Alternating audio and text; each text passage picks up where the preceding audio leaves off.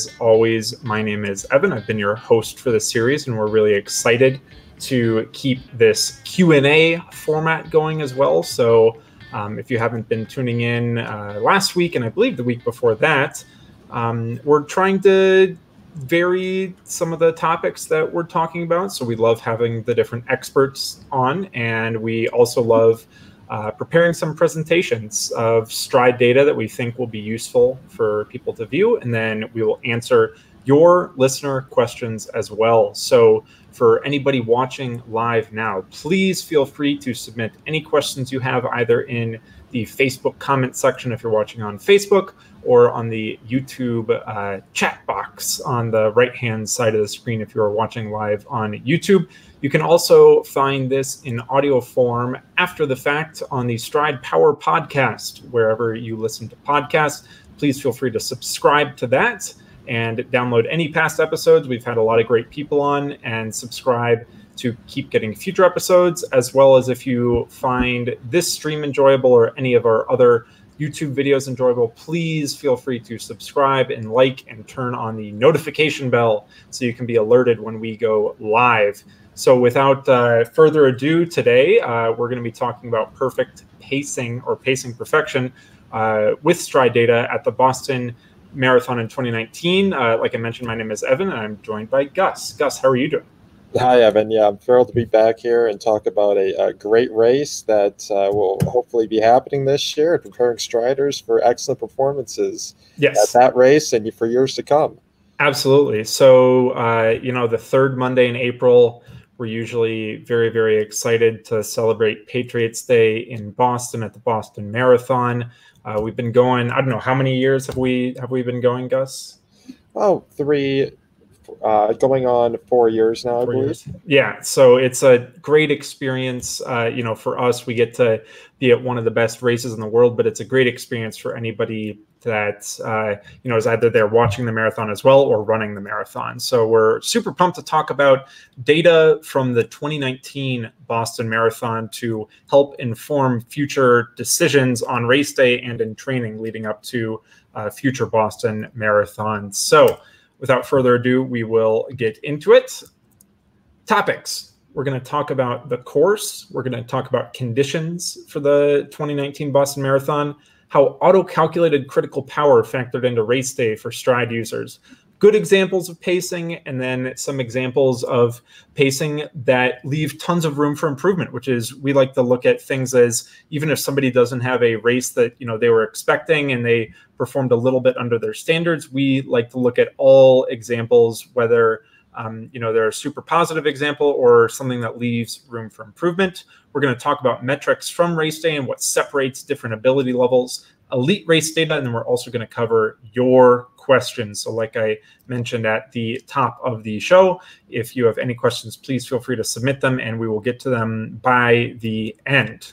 So first, Boston 2019. Like we mentioned, we love being there. We love interacting with people. As you can see in this middle photo, Gus is the one taking photos with everybody. I'm here sitting on my phone in the background. Gus is doing all the hard work at the expo. But one of the things, that we were really missing out on this year was being in Boston earlier this week. It's a huge bummer because expos, we find they're a huge valuable experience for us to learn from people that use Stride, but also give really, really helpful tips and just kind of communicate with people. Gus, what are your favorite parts of being at an expo, specifically Boston?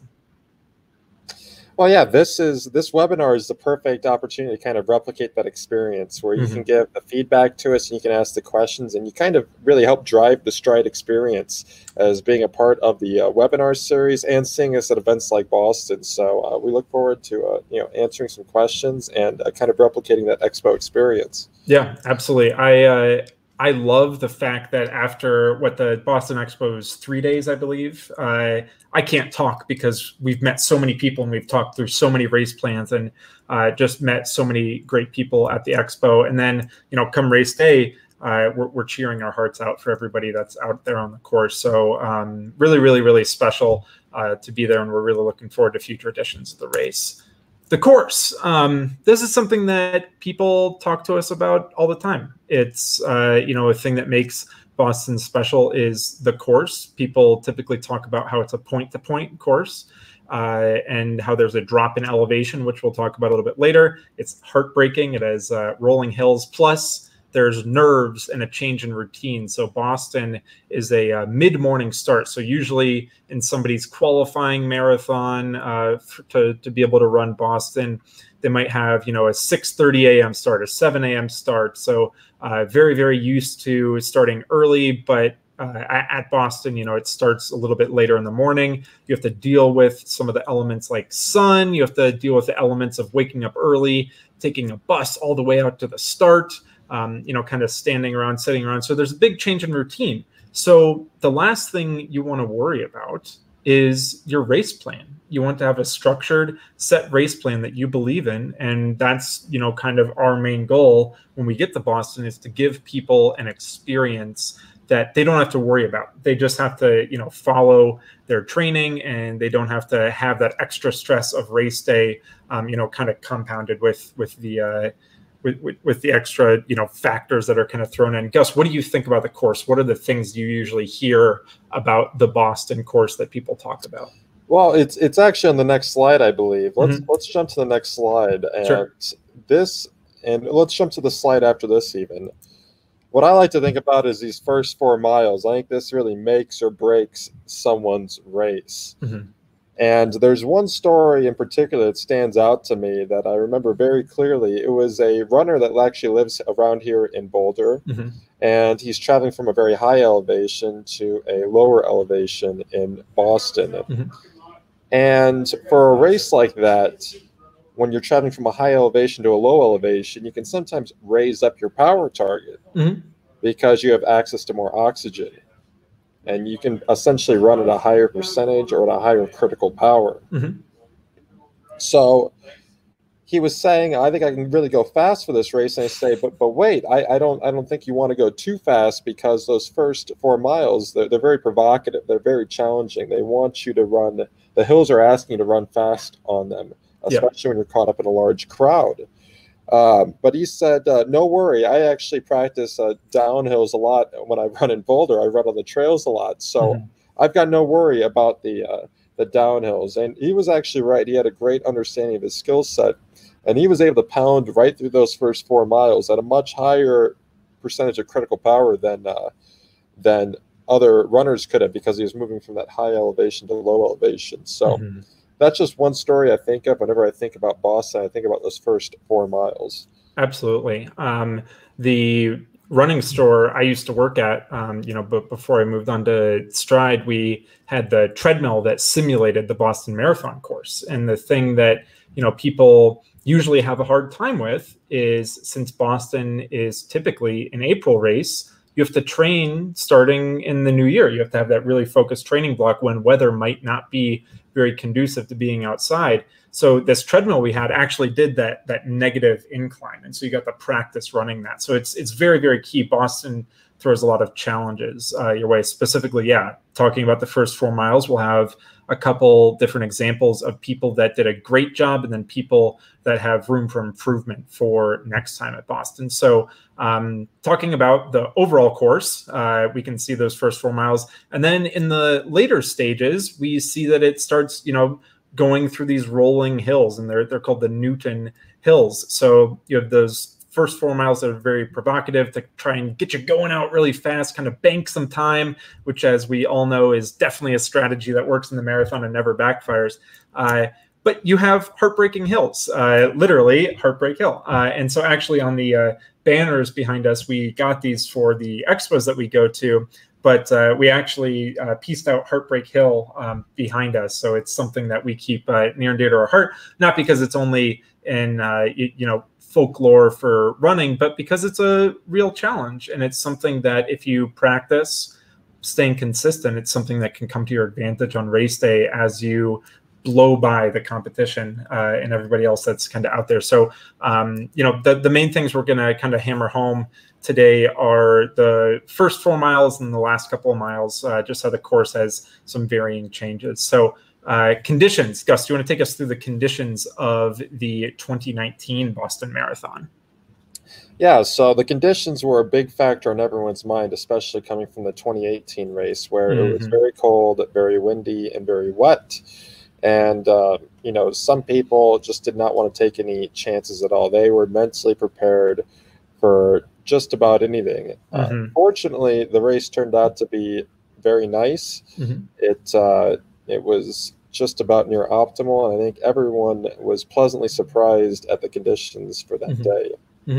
I do remember, you know, talking to a couple people afterwards that it was a little bit more humid than people might have been used to. Again, it's that early April race, so just getting into springtime, so people training over the winter don't necessarily have as much experience with the high humidity. But if you you know, don't go out too hard, it's definitely something that you can kind of battle through in the late stages. I remember being very pleasantly surprised because I was a spectator for this day. The spectating weather was perfect. I do not think we could have asked for anything better in terms of spectating weather. So yeah, these were the conditions. It was not a repeat of 2018, which everybody remembers, you know, all that, you know, wind and rain and very, very, very cold, you know, mid 30s, upper 30s Fahrenheit temperature. So conditions were pretty okay. The first race with auto calculated critical power, I remember, you know, being on the plane and talking to people on the team about, you know, trying to put critical power, auto calculated critical power into effect for Boston. It was something we worked really, really hard on. The team worked really, really, really hard on heading into the race. And this was the first time at an expo where we got to tell people, you know what, hey, we have, you know, this method we think is really, really going to help you. Gus, what do you remember about going through and taking people through auto-calculated critical power for the first time? Yeah, so just a tad bit of history here. So all of our new users are very familiar with auto-calculated critical power. It seems like a way of life now, but back a year ago, we did not have the system launched yet. It was only private to us. So at the marathon, we were actually able to show people auto-calculated critical power for the first time and see if it was a better indicator than their manually set critical power. Previously, everyone had to do a 3 9-minute test, a 3 6-lap test to determine the critical power. And for this race, we were able to guide people based on auto-calculated critical power, and the results were actually quite good. So, yeah. Absolutely. So typical recommendation, you know, that we normally give at an expo is somewhere between 89 to 91% of critical power is our typical marathon recommendation. And this is, you know, better in place now as a general recommendation because we have auto CP and we feel like that gets, you know, a little bit closer to what your actual fitness is. In the past, if you had a underestimated or overestimated critical power, you'd end up, you know, having a higher chance of being disappointed on race day by not hitting your exact power target or maybe overshooting it or not having as much confidence. But with the introduction of auto-calculated critical power, we're able to get much, much, much closer to where people were actually, you know, being able to represent their fitness on race day. So keeping in mind that 89 to 91% of critical power is our marathon recommendation. For manually set critical power, this is what Stratos performed at for the Boston Marathon specifically. So 86.7% of manually set critical power. And then auto CP got a lot closer to what we typically recommend. Again, that 89 to 91% critical power. The other really powerful thing that I think here is how much better it gets, again, with predicted performance with fewer outliers. So the next two examples here are going to show manual CPs. So this is the huge range at which you can obviously see that in the middle there's this big stack between, you know, 84 to 88%, but you have all these tail ends going down to 70% all the way up to 105% of critical power. So with manual critical power, you have these big outliers and you don't really have that refined goal. When all of a sudden we started, you know, helping people look at their auto-calculated critical power, things, you know, smushed together, really, really focused between that 88 to 91%, pretty much right in line with our 89 to 91% recommendation, but you can see much, much fewer outliers compared to the manual set critical power. Are there any comments that you have about this, Gus? So yeah, I think basically the point here is that Striders performed really well at this race because the conditions were a lot better than they expected, and additionally we were able to get better power targets at the expo. So we see that people performed very essentially to their maximal performance at this race with help of the power target. Absolutely. Cool. So we're going to talk about a couple different specific cases, and then I do want to say ahead of time that for everybody, the examples that we're using, we did get permission when looking through the data, and we're keeping the data anonymous. We have one elite athlete who has elected for us to be able to talk about their data in particular, and that'll be at the end. But everybody here it's anonymous data, so yeah, just getting that out ahead of time. So first race example here is respecting the hills. Gus, what can you tell us from this race example? Yeah, so it kind of ties into some of the things that we've been talking about. So if you look at the bottom left-hand corner, you see that at the very start, there's a steep downhill, and you see the power is actually very, very low. And this is something we were recommending to people, that you want to start with the power target low for a few reasons. The first is to fight against those emotions and the strong motivation to get out of the gate and run fast and get caught up in the crowd. If you start a little slower, you're not going to get caught up in that crowd, and it's not going to push you along. And you see that for every power spike, it's quickly respected. It's quickly respected the power of the hills, and that the power is quickly brought back down to a more reasonable level. So you can see that at the start, those hills at the start, and you can see the elevation in the gray, that the power is quickly brought back down every time it's exceeding. You can see the same pattern being reflected towards the end of the race. Yeah, absolutely. And then not only in that first 4 miles, right, but continuing on through the rest of the course is really, really recognizing those surges, maybe where, it's really easy to get caught up in a little bit of emotion as you're going through the Scream Tunnel at Wellesley, as you're, kind of getting closer and closer to the end. When mile 16 hits and you say, you know what, like, I feel great. I only have 10 miles left to go. Really, really respecting the course and acknowledging that, there are rolling hills towards the end and you need to save a little bit. So this athlete in particular negative split the race. So they were able to finish the second half faster than the first half. The first 4 miles specifically, I really wanted to highlight the discipline here. So sticking at 179, 193, 188, 180 watts for the first 4 miles, then being able to finish at 193, 203, 205, 202 watts. So really, really practicing that patience early on paid off awesomely for this athlete in their race. Was there any other comments that you had about the overall race for this athlete, Gus? No, I think that's good. I think it was staying underneath critical power as well, and that every time they searched over critical power, they quickly recognized that and corrected that. Yeah, absolutely. So the one thing I wanted to point out here too, to kind of echo what you were talking about earlier, is respecting the hills. So this is that same athlete, their first 4 miles. You can see specifically in the gray lines here where those hills start to spike up, and how the athlete kind of immediately responds.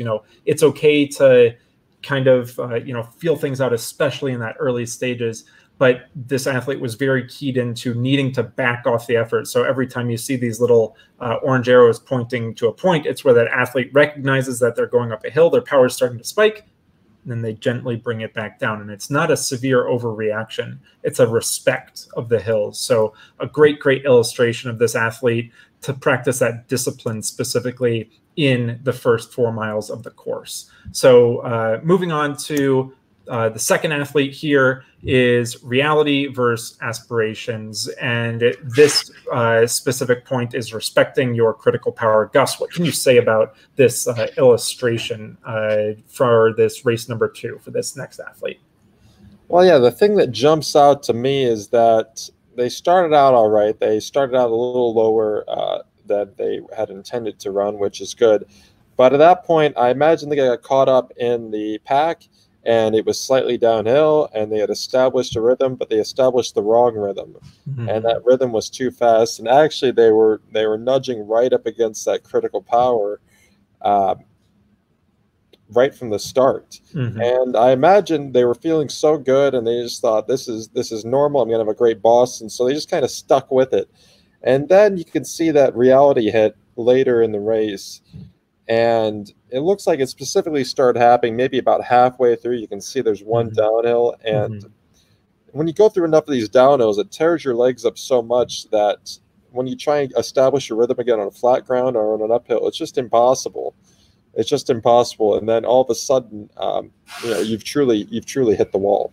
Yeah, absolutely. And so, for this athlete, the main take-home point that we thought is, absolutely respecting, that critical power. You can see that line there right at 305 watts for this athlete. And so being above that for a large portion of time, specifically for the first half of the race, as it is mainly downhill, it, like Gus says, it kind of, trashes your legs, but also in a marathon, if you go out in the first half, it's gonna kind of pay back dividends in a negative way later in the race. The athlete was able to finish what looks like the last 5K or 2 miles and bring it back up. So a good finish for this athlete, but respecting critical power specifically from the get-go is definitely something to do. Race number 3. This one I thought was a great example of combining a couple of these points. So the first mile or two, we can see that the athlete, started out pretty cautiously. As they got into the rhythm, they definitely spiked above critical power, but they were able to kind of bring it back down. And once those first 4 miles were run, the athlete was able to run the next 12 miles amazing. So finding their groove. So from mile 4 to mile 16, you can see just how smooth this is. There are a couple spikes as the athlete negotiates some of these uphills, but the highest mile split in here was 3% above the average. The lowest split was 1% below their average for this whole 12-mile span. And they were able to just lock in to that range. And that's something that is hugely important, specifically for this from 4 to 16-mile section. You want to negotiate, again, that really steep downhill first 4 miles, and you want to save enough for the last 10 miles. And when you start to negotiate those hills, but being able to get in a groove, click off exactly what you practice in training and put it into effect on race day is what this athlete was able to show. Gus, do you have any other comments for this race? Yeah, can we go back to the previous slide real quick? Sure. So this race highlights a question we had in the chat from Yariv, who asks, what percentage of critical power should you run a race at? Should you start at 89%? Should you move up to 91% to finish? Should this be your average? Should you start much lower? And I think this race does a perfect job of illustrating that point. And that you can see for the first mile, the athlete started way below their race target. And this was tailored to this specific course. They knew that the downhill is provocative. They knew that there's a lot of fast competition and a lot of people that might start out too fast. So they purposely started out way below their race power target and worked up to it. And they might have ended slightly below where they wanted to be at the end, but I think that was a smart decision because they were able to surge the final few miles and really finish strong. So you want to be averaging somewhere from 89 to 91%, and you kind of need to tailor your plan to the specific race. So that could involve starting lower. That could involve dropping your power down if there's a very, very difficult section like there is here with the Newton Hills, and then saving just enough for a great triumphant finish. So averaging 89 to 91%, but also tailoring it to your specific race course and challenge is what we would recommend. Absolutely. And again, the main point that I loved here, and the thing I'd love to keep harping on for this point is just recognizing that, for almost half this race, this athlete was able to, again, get in the groove and just make those miles go by without any negative consequences, right? Like they had what looks like 3 or 4 tiny spikes right up to their critical power and then immediately dropping back down to their range. It might seem, very emotionally exhausting to keep surging back and forth in the middle of the race. But this athlete in particular, like Gus mentioned, was able to finish strong because they got in a groove during the middle of the race. They were able to just stick exactly to their goal. So the other point here is just that kind of consistency in the middle of the race. You don't want to, have an average that might be the average you want, but have a mile that's 10% above and a mile that's 10% below. You want to keep things in a pretty fine band if you can. And so this athlete did a great job, and I wanted to highlight specifically how they were able to stick in that range. So, okay to move on to the next one, Gus? I've got one more question I think we can address here too from Elon. He says, how does the athlete know if they're overpowering? Did they use alerts? Did they sense it? Did they glance at their watch? And when you find a groove like this, Evan, how are you looking at your power when you find a groove like the one illustrated here? Are you using the alerts? Are you looking at your watch? Are you sensing it, then checking it? I mean, what's your so I don't know for this exact athlete. I did not get did not dig into it to find exactly what watch they were using. But, in the current state of things for the next edition of Boston, I think people will have a great advantage in the new Stride workout app. So being able to notify you when you're above and below a range, and when you're sticking in your range, you could program, the first 4 miles specifically at Boston, you want to stick to this sort of range and then move on to, this range for the next 12 miles, and then be able to start to, give yourself a little bit of more leeway as you move on to the later stages of the race with more hills. For this athlete, I think the thing that we had out then was the Stride powered data field, and you could set a lap average there, I believe. I am a big believer in lap average as a thing to use for races, but also the Stride Power Race app was something that was available for people to use. So you could set a notification for going above or below. So for this exact race, I do not know the exact case, but there are a ton of great tools that we've continued to work on. It's been a year since this example, and we have so many tools out there now that can really help you understand what to target on race day, and then how to actually perceive that target to keep your chances of success as high as possible. I believe that answered that question. Absolutely, and I think you hit on a very important point. For a large majority of the race, you're going to be sticking directly to the power target, and then in the future, you might be able to do more advanced things with the workout app, such as customize your power target to meet the course. Yes. For example, if you're particularly strong climbing up hills and there's a long uphill section, you might set that mileage range to have a slightly higher power target. Absolutely. So I think that's a fantastic point. I think we're going to be seeing more of that with the new tools we develop. Absolutely. All right. Moving on to race number 4, Remember the Hills. Gus, what can you say specifically about race number 4? So this race, I think, was executed, fairly well. I don't think it was terrible. The part that got bad though was they forgot about the hills at the end. They either didn't practice hill running deep into a long run. For example, when you're preparing for Boston, you should be practicing hill running, 18 miles into your long run to make sure you have those skills deep in the race. I think that's likely what happened here. You just didn't have the skills required to run the race. You had the fitness, but you didn't have the skills. Mm-hmm. And for people watching this, watching the video format where you can see the example here, in the last about third of the race, it looks like the line starts to get a lot more spike and you have these drops. This represents when the athlete actually stops or when they stop and walk. So these lines that drop to kind of like that middle range, that's a walk break. And then they spike back up to running and they keep going up and down. But everything that drops down to the very bottom is them stopping.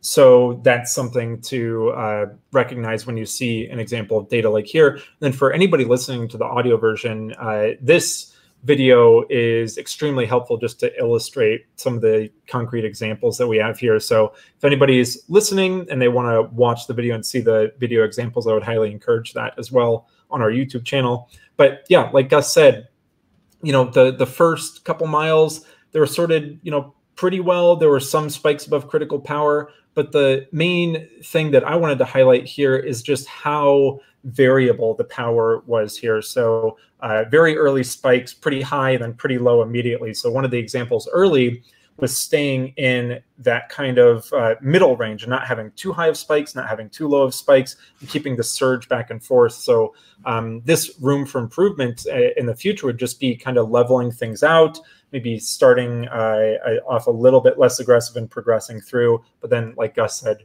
practicing hills. It's something, again, that's very unique to Boston, and you should absolutely train for that specific demand of the course. I believe there's a example here. Oh, no. So yeah, race number 4, Remembering the Hills. The second half is harder than the first half. I feel like that's any marathon, right? People say the race starts at 10K left to go, and that's like the second half of the race. But specifically in Boston, you got to know the course.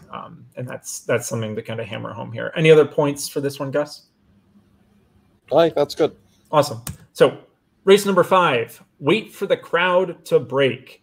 This athlete specifically did a great job staying calm at the start. So we've seen this in a couple positive and also room for improvement data sets where on the very left-hand side here, that power's a little bit lower. The athlete reacts, kind of has a little bit of a spike up. And what they do with that is definitely dependent on their nature. If it's somebody that, has spent the first mile weaving through the crowds down this big downhill, you're just wasting so much energy trying to go side to side, trying to run faster and, get back on your goal pace when you have to recognize the reality of the course. So like we talked about, Boston has these wave starts. It's a point-to-point finish.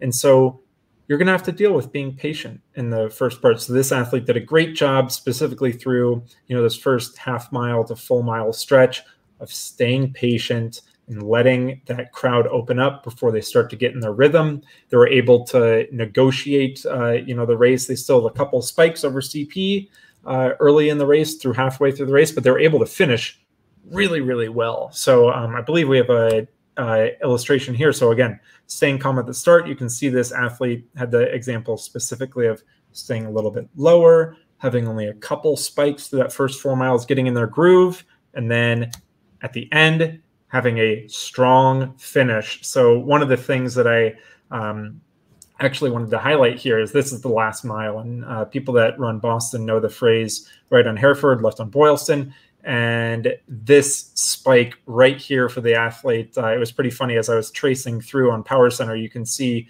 where a specific point in the data lines up on the map. And this was exactly when the athlete made the left turn onto Boylston. And then, you get that surge of adrenaline. You say, oh my gosh, I can see the finish. And then you realize you still have a little bit to go before you cross underneath the banner. But this athlete, because they started conservatively, they set themselves up to be able to finish well over critical power at the very end of a marathon. And that's what everybody wants to do. You want to set yourself up to have a great finish. You want to, look great for the camera in the last couple meters. But this race, I thought, specifically gave a great example of how to start off cautious and preserve that ability to be able to close later in the race. Gus, do you have any comments on this example? I call it a triumphant finish. Yes, triumphant finish. Absolutely. We have a question from Patrick that applies to this data set specifically. And Patrick asks, does it depend on the type of runner classification, such as speed demon, balanced, aerobic monster? And he's referring to whether you should start slow or start close to the power target. And he notes that when he does a long run, he likes to start a bit slower so he can really kind of warm his body up and work his way up to the target. Yeah, absolutely. So for that stuff specifically, I would say that if somebody has run a marathon, and maybe talking about this example specifically, if you've run a marathon, qualified for Boston, you start Boston, you should know how you probably best perform. If you usually like getting right out from the start and hitting that target immediately, that's great. If you need a little bit of time to warm up into it, like this athlete taking their time to sort through the corral, through that first half mile to full mile, that's fantastic too. For the recommendation for, the speed demon, balanced runner, aerobic monster, I don't think that necessarily factors in too much here.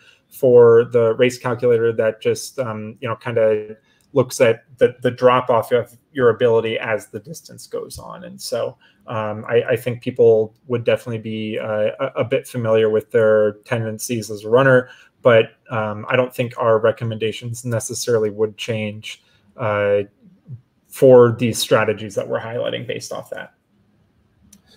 Yeah, in my view is that the slow start or starting your power target, this is not going to have a major effect on your time. It really depends on your skill set and your skill set as an athlete and how comfortable you are starting slow versus starting right at the power target. Both strategies could be successful. For the highest performance, you want to keep the same power target from start to finish. But that might not just factor into everyone's unique skill set. Yeah, absolutely. So this was race number 5. Again, a calm start, and as Gus said, a triumphant finish. So what does an elite runner's data look like? Like we mentioned, we have a specific example here. This is from Lindsay Flanagan. She is a current ASICS runner. She was on a great webinar with us and her sister Kaylee just the other day. She finished 9th place at the 2019 Boston Marathon in 2 hours, 30 minutes, 7 seconds. This earned her a top 10 World Marathon Majors finish, which is absolutely fantastic at the highest level of sport, specifically the Boston Marathon, because it's so historic. She was right up there. She was the 3rd American woman finisher, which is absolutely fantastic as well. So we have a screen cap of some of her data. So racing like an elite. This is going to be something that should show people just a different type of strategy, but also a similar type of strategy as well. So the start, specifically for an elite athlete running a 2:30 marathon, placing 9th overall, that start was still very conservative. There was no sprinting out of the gate. It was settling into that nice early kind of feeling things out. But the thing that I wanted to highlight here that I found so fascinating is that this looks more like a fartlek interval run than just that strong, even pace, because when the athletes are at that very top level of the sport, they're racing each other. There's, hundreds of thousands of dollars on the finish line. There's sponsorship opportunities. There's the legacy and history of finishing top 10 in the Boston Marathon. And you want to do that. You want to finish first for your country.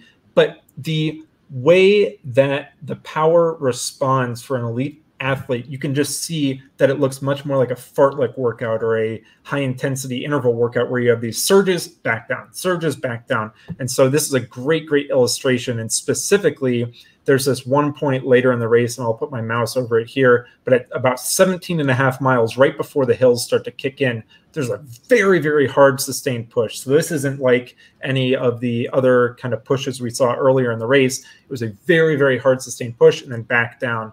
And Lindsay was able to reel in a couple people later in the race because she was able to have that fitness to race like an elite and surge, come back down, and then end up finishing really strong, place top 10. Gus, do you have any thoughts on what elite race data looks like from that year's Boston Marathon? I think it's fascinating reflecting on the data, especially if you watch the race on TV or in person, and you see those surges the athletes are throwing down, and you recognize that you would personally never do that, but you also understand that it's necessary in the moment if you want to mentally stay within range of a certain competitor. And now you get to see that reflected in the data that even though there were surges, elites really are running at a very steady intensity for most of the race. They just need to be ready at a moment's notice to hit the gas pedal and drop competitors or keep up with competitors. Absolutely. And that's a lot of times what this is. So usually if somebody's watching an elite race, you typically only get, a direct camera on people for 15 to 30 seconds, up to a minute at a time, then they cut away to something else.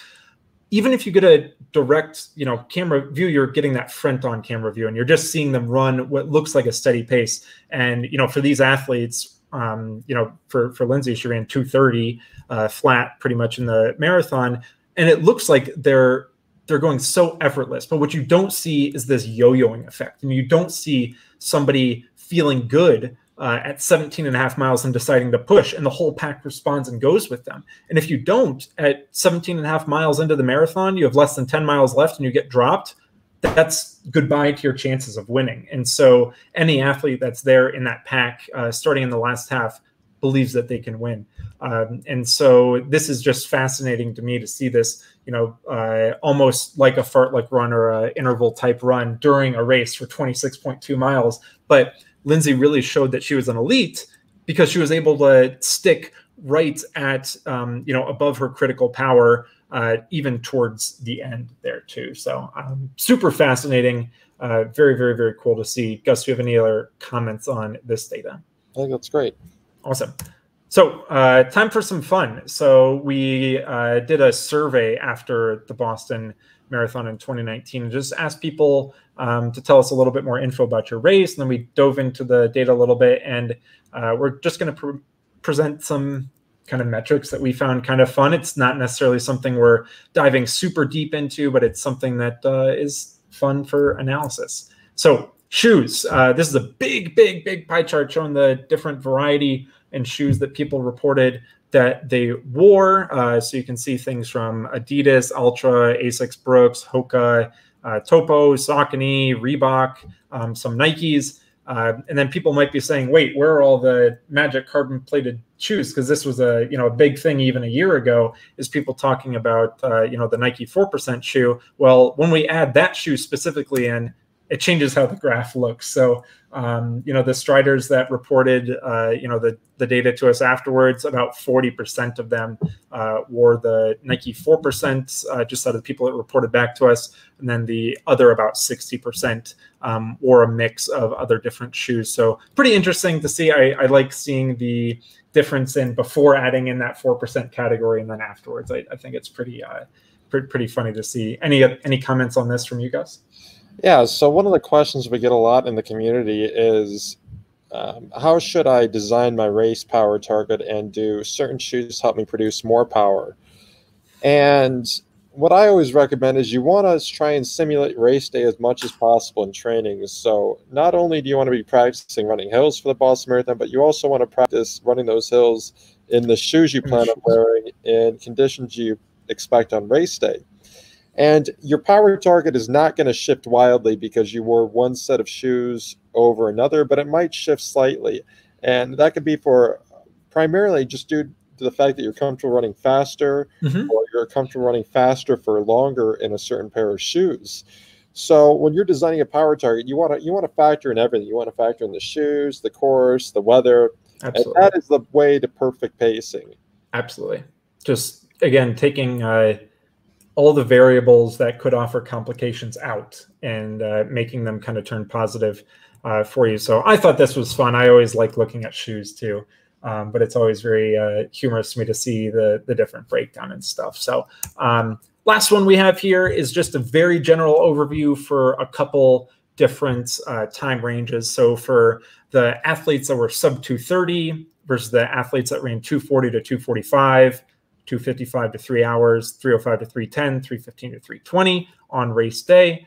I just wanted to give a little bit of a summary of the difference between their watts per kilogram for their actual race power, their running effectiveness, which is their meters per second, versus their watts per kilo, the form power ratio, LSS per kilogram, and ground contact time on average. So not necessarily surprising that the athletes that ran under 2:30 for the marathon had the highest watts per kilogram, and you can see it kind of falls as the time ranges extend. Running effectiveness, again, there's not too much variety in here. The form power ratio, there's not too much variety between 2:40 and 3:10. The athletes that ran sub 2:30 had a little bit better form power ratio overall, a little bit lower overall. Leg spring stiffness kind of follows that same trend. You'll see the 2:40 to 2:45 group had a slightly higher LSS per kilogram on average for the data set that we got. And then things follow a similar trend. And then ground contact time, it followed, again, another similar trend. So people that ran the fastest had the lowest ground contact time on average. And then extending that out versus each time, block goes up, the ground contact time goes up a little bit higher. So should be pretty intuitive, should make sense. But I thought it was pretty cool to put a little bit of a display here just to show people some of the differences. Do you have any comments on this one, Gus? So this was the previous generation stride. This is before we released the new stride, just to keep the timeline in check, because it seems like so much has happened in the last year since we were last at Boston. So that's why the RE figures are so high. The RE figures will be slightly lower once you capture the air resistance effect.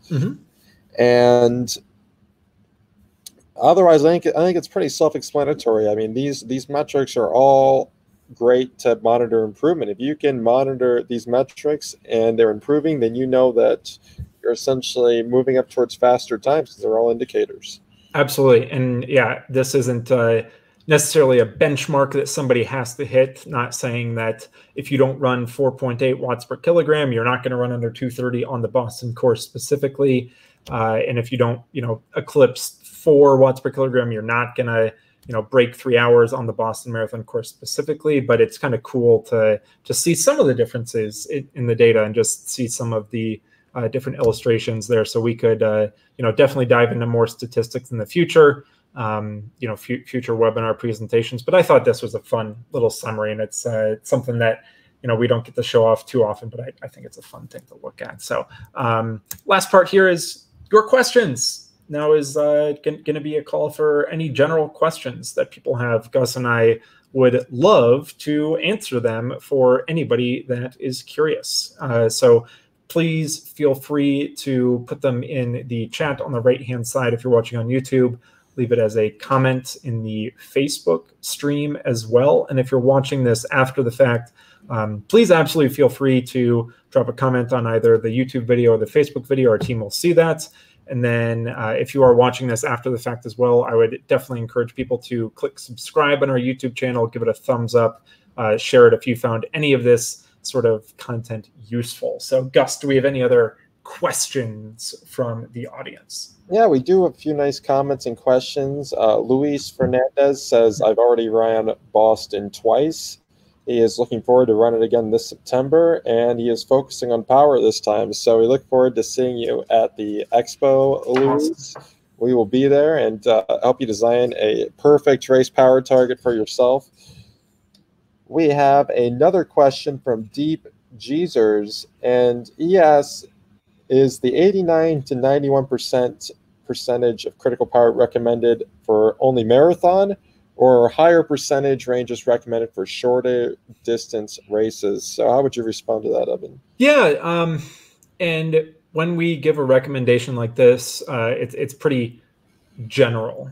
So we have typically found that specifically for the marathons that we go to, Chicago, New York, Boston, that 89 to 91% fits a lot of cases. That is going to be a very general range that most people can perform at, for the marathon distance. It is definitely going to be different, again, if somebody is, competing for a top 10 spot versus somebody, trying to finish the whole run in one go without walking. For this general recommendation, again, it's something that we find works for a lot of people, but based off every individual's case, it could be slightly different. Somebody might be 90 to 91% might be their best instead of 89 to 91. You might be able to shift it up 1%, shift it down 1%, have a little bit wider range depending on what course you're running at as well. So it's something that we find as a general recommendation, 89 to 91%, I'd say. There is another question here. So Helder Rodriguez, who we saw at the New York City Marathon, he asks, imagine what we will see with the new generation stride. Air power is such a great tool. Yeah. And specifically, I think some of the things that we will be able to pay attention to is, it's going to depend a bit on the race conditions, but if we have a very windy race, or especially in that 230 group, I'd love to see the effect of of drafting, and the effect of air resistance created by running speed. Once you're moving at, you know, sub 230, you're actually traveling very, very fast, and some of your power might be used to overcome air resistance at those speeds. So I think we're going to have a tactical angle on that. I mean, we'll have to see. We haven't had a lot of major races since we released the new Stride, and once we have more, we'll definitely have more data, and we look forward to sharing that. Yeah, absolutely, and it's something that you know, people should definitely you know, look forward to, is once the time comes that we can put the, you know, races back on the calendar, is being able to enact all these strategies specifically for, you know, reducing the power cost for air resistance, and being able to tuck in that pack and draft, and just you know, take the most advantage that you possibly can on race day. We have a question from Patrick Smith, and can we go back to the previous slide? Sure. So Patrick asks, do you have any idea on the outlying leg spring stiffness per kilogram for the fastest group, the 230 to 240 group? He's asking, what is the outlying LSS per kilogram? So you actually see leg spring stiffness per kilogram slightly dips at the faster speed. And this is something you will see. It's kind of like a inverse U-shaped relationship. At certain speeds, you have a highly optimized leg spring stiffness, and if you start running faster, the leg spring stiffness starts to drop. So I think that is a natural part of the data, and there's probably some biomechanical explanation for this that I wouldn't be able to confidently explain here. But yeah, the only thing that I could think of without you know, pouring too far into the data would be you know, again, recognizing that this is data strictly from the Boston Marathon course in 2019, and the Boston course, again, is very different compared to other courses. If we looked at data like this, you know, from Chicago, from New York, from Berlin, London, Tokyo, you know, some of the other majors that might have different course profiles, you know, less uphills, less steep downhills, and we might see some of these change a little bit. But yeah, the overall trend is kind of similar there. As you move up in the overall duration, you're going to potentially have a lower LSS per kilogram. But you know, for some of these people, specifically, again, looking at Lindsay's data, sometimes they were surging on the flats, which you know, ground contact time is a you know, very big driver for LSS. And if somebody's surging on the flats, reducing that ground contact time versus running a lot of uphills, having that ground contact time be a little bit higher, that LSS might dip. But it is pretty interesting to look at. And again, this isn't you know, pouring over the data. I'm sure we could probably explain things a little bit more, but it is very interesting to see, and could be an interesting comparison compared to different courses for the same, you know, watts per kilogram output, even the same athlete running on the same courses over time. So we have a question from Marius asking, what are your thoughts on negative versus positive splits for a race? Yeah, pretty much every world record in track, except for, I believe, you know, the distances under 800 meters are set by negative splitting. So finishing the second half faster than your first half. Personally, I think that negative splitting is a lot more fun, and you end up feeling very good about your race, rather than, you know, kind of riding that red line all the way to the very end, and not being as satisfied, and leaving yourself guessing what could have been if I would have paced a little bit better. So overall thoughts is, mentally for me, it would be more fun to negative splits. I think looking at a lot of research and a lot of other past performances from people that are able to perform at the highest level of sport, negative splitting is definitely something that is probably a more optimal strategy, rather than when you're trying to, you know, do something, whether you're trying to set a world record or set a personal best or even set a season's best. It's something that you should still kind of reinforce, is that negative split side. Well, yeah, one additional point there, in that it is a negative split, but it's only by maybe 1 or 2 seconds for a lot of those world records. Yes, so very even though. Yes, it's actually perfectly even is what you want to be aiming for, and that is achievable when you have stride. And you can't really think about Boston in terms of negative or positive splits due to the course profile. Yeah, one half is always going to be a different time than the other half because of the way the course is laid out. So really, you want to aim for the perfectly even power splits. Absolutely, absolutely. And we have a question from Victor Rubio asking, what is the power percentage to run a 5K or 10K race at? Yeah, so we gave, again, that kind of general recommendation there for the marathon, that 89 to 91%. If you go to stride.com/guide, we have a full guide there, and we have a couple different listings for race power targets depending on the distance. So the distances in our table there right now are based off your 10K power. So if you do run a 10K, your 10K power will obviously be 100% of that. Your 5K power will be about 3 to 4% higher than your 10K power, and your half marathon power will be about 94 to 95% of that 10K power. So it definitely depends, again, on the athletes, your ability, your speed overall. But generally for 5K, it's going to be 3 to 4% higher than that 10K power. And then for that 10K power, it's going to be, a couple points, about 4 to 5% above that half marathon power. We have a question from Mark Ernst. Did you do analysis of the power percentage achieved with different shoes? In power percentage means what exactly? I believe Mark is referring to the critical power percentage, and I'd like to hit on a point I made earlier, where you're not going to see your power target shift by all that much from a change of different shoes. You might see it change at a maximum of a few percentage points, and that's going to be dependent on the athlete. And there is a lot of great research out there on the different shoes. Some athletes just respond better because there's a nice biomechanical coupling between the shoes. So some athletes will respond better to certain shoes. Some athletes will respond worse to certain shoes. Yep.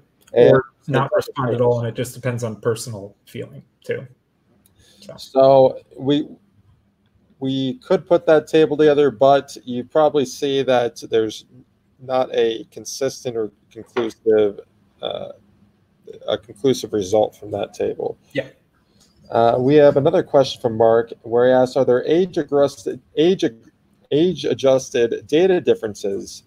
I run at 4.0 watts per kilogram. With my age, I could never hit those times.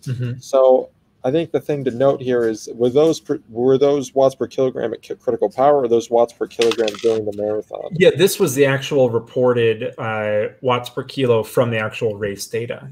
So for again, this is just some of the cool stats. I'm sure, if we wanted to do a follow-up a little bit later, maybe as we head into Boston later this fall, is talking a little bit more about some of the specific data and some of the trends that we found.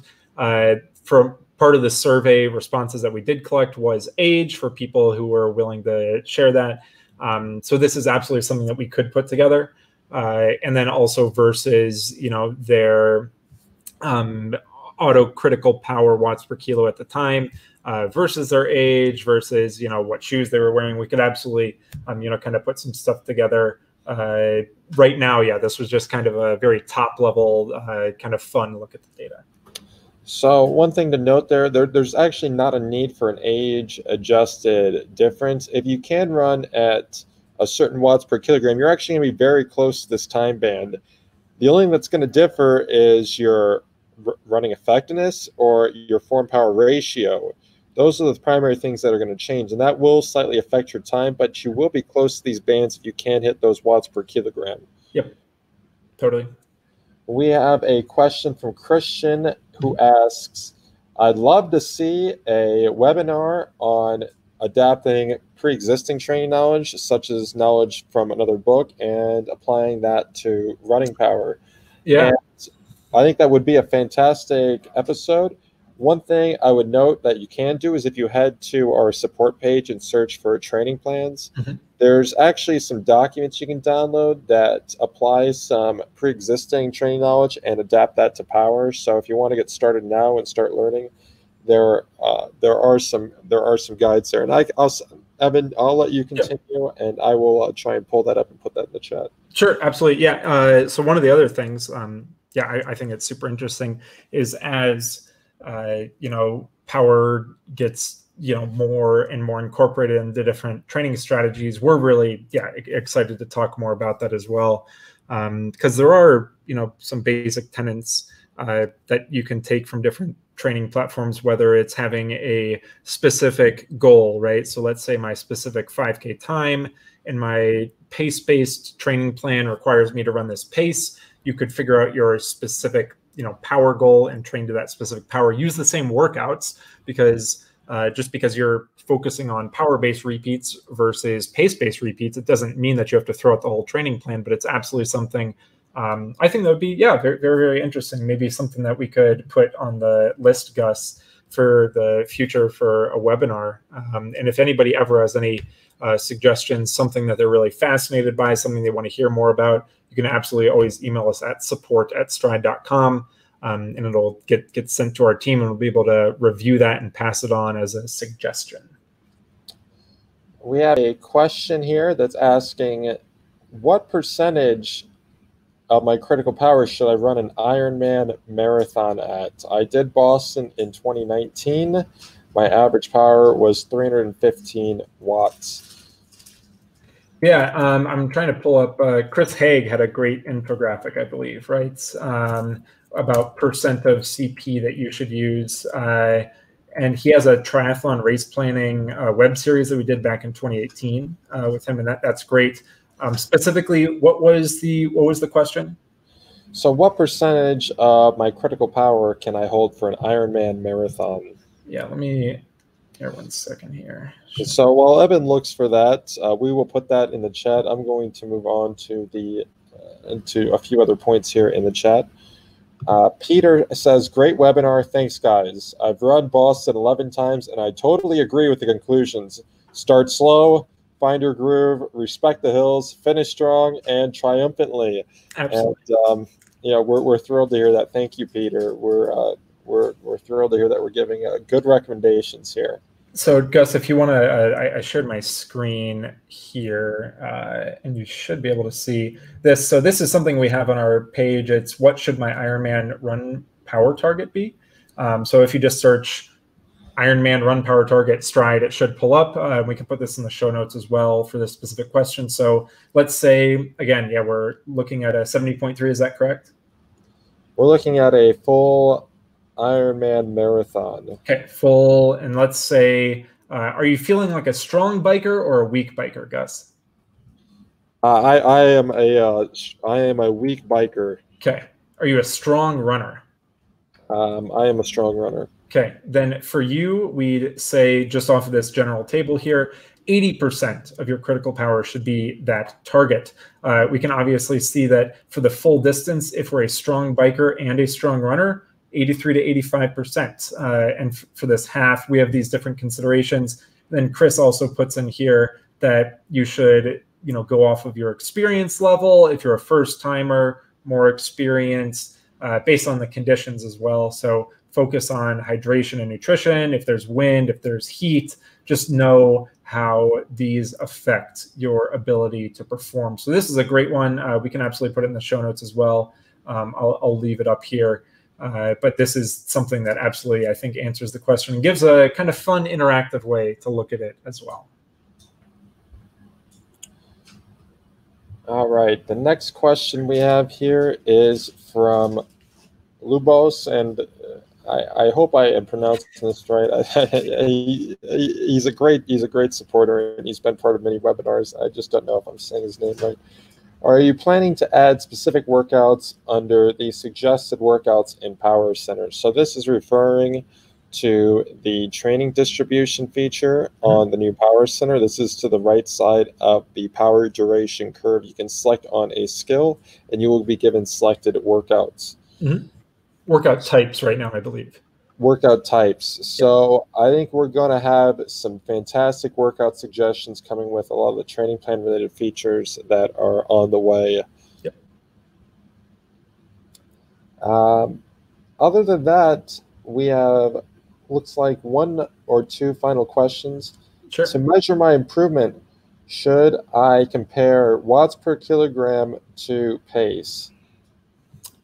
Yeah, I think that's, it's actually a question we get a lot. And specifically when people bring up the metric that we were looking at earlier, running effectiveness. So meters per second versus your watts per kilogram. The thing that we like to remind people is if we're looking at measuring improvements, typically we have to keep the variables the same. So ideally, this would be on the same course in similar conditions, a similar amount of air power. If you have, a super windy day versus a very calm day, or let's say, you do a downhill stretch and you have the wind at your back versus an uphill stretch with the wind in your face, that running effectiveness, based off power to pace relationship is going to be way off, and it's not necessarily going to show you the improvements that might be there. So making sure you keep that in consideration is something that we definitely advocate for. We have a question from Yariv. Where can I find a list of all the Stride acronyms? Yeah, so we do have a stride.com/guide, I believe, that defines a lot of them. Maybe we should talk with the team and put a sort of, what do you typically call it? It's that definition of terms at the end of a book or something like that, an index of terms. Glossary. Glossary or an index or something like that. So maybe we can talk with the team. The one thing that I would say, I feel like I've been plugging this podcast episode for the past couple of weeks, is if you go to stride.com/podcast, or you just search the Stride Power Podcast, if you find episode 3, it's Understanding Power Meter Metrics. That's a place we do define some of the acronyms there and what the metrics actually mean and what you can kind of look at the metrics for. All right, one more question. This is the big question on my mind. What's the webinar coming up next week? Next week, we're going to have Sean Bearden from Science of Ultra. Next Tuesday is the date, looking out for that. If anybody's watching now, I believe we'll put a link in the description or a link in the chat even to sign up to be on the newsletter for the reminders. So if you've been getting the emails saying, hey, this is going to be the webinar, we'll be absolutely giving you the webinar recaps and giving you the webinar previews for the next schedule. For this next week, we're going to be doing Tuesday and then Friday again. So we're going to move to a 2 a week for the time being going forward. Excited to still bring the content, but spread things out a little bit. We're still going to be doing this type of webinar later in the week, but early next week, Sean Bearden from Science of Ultra.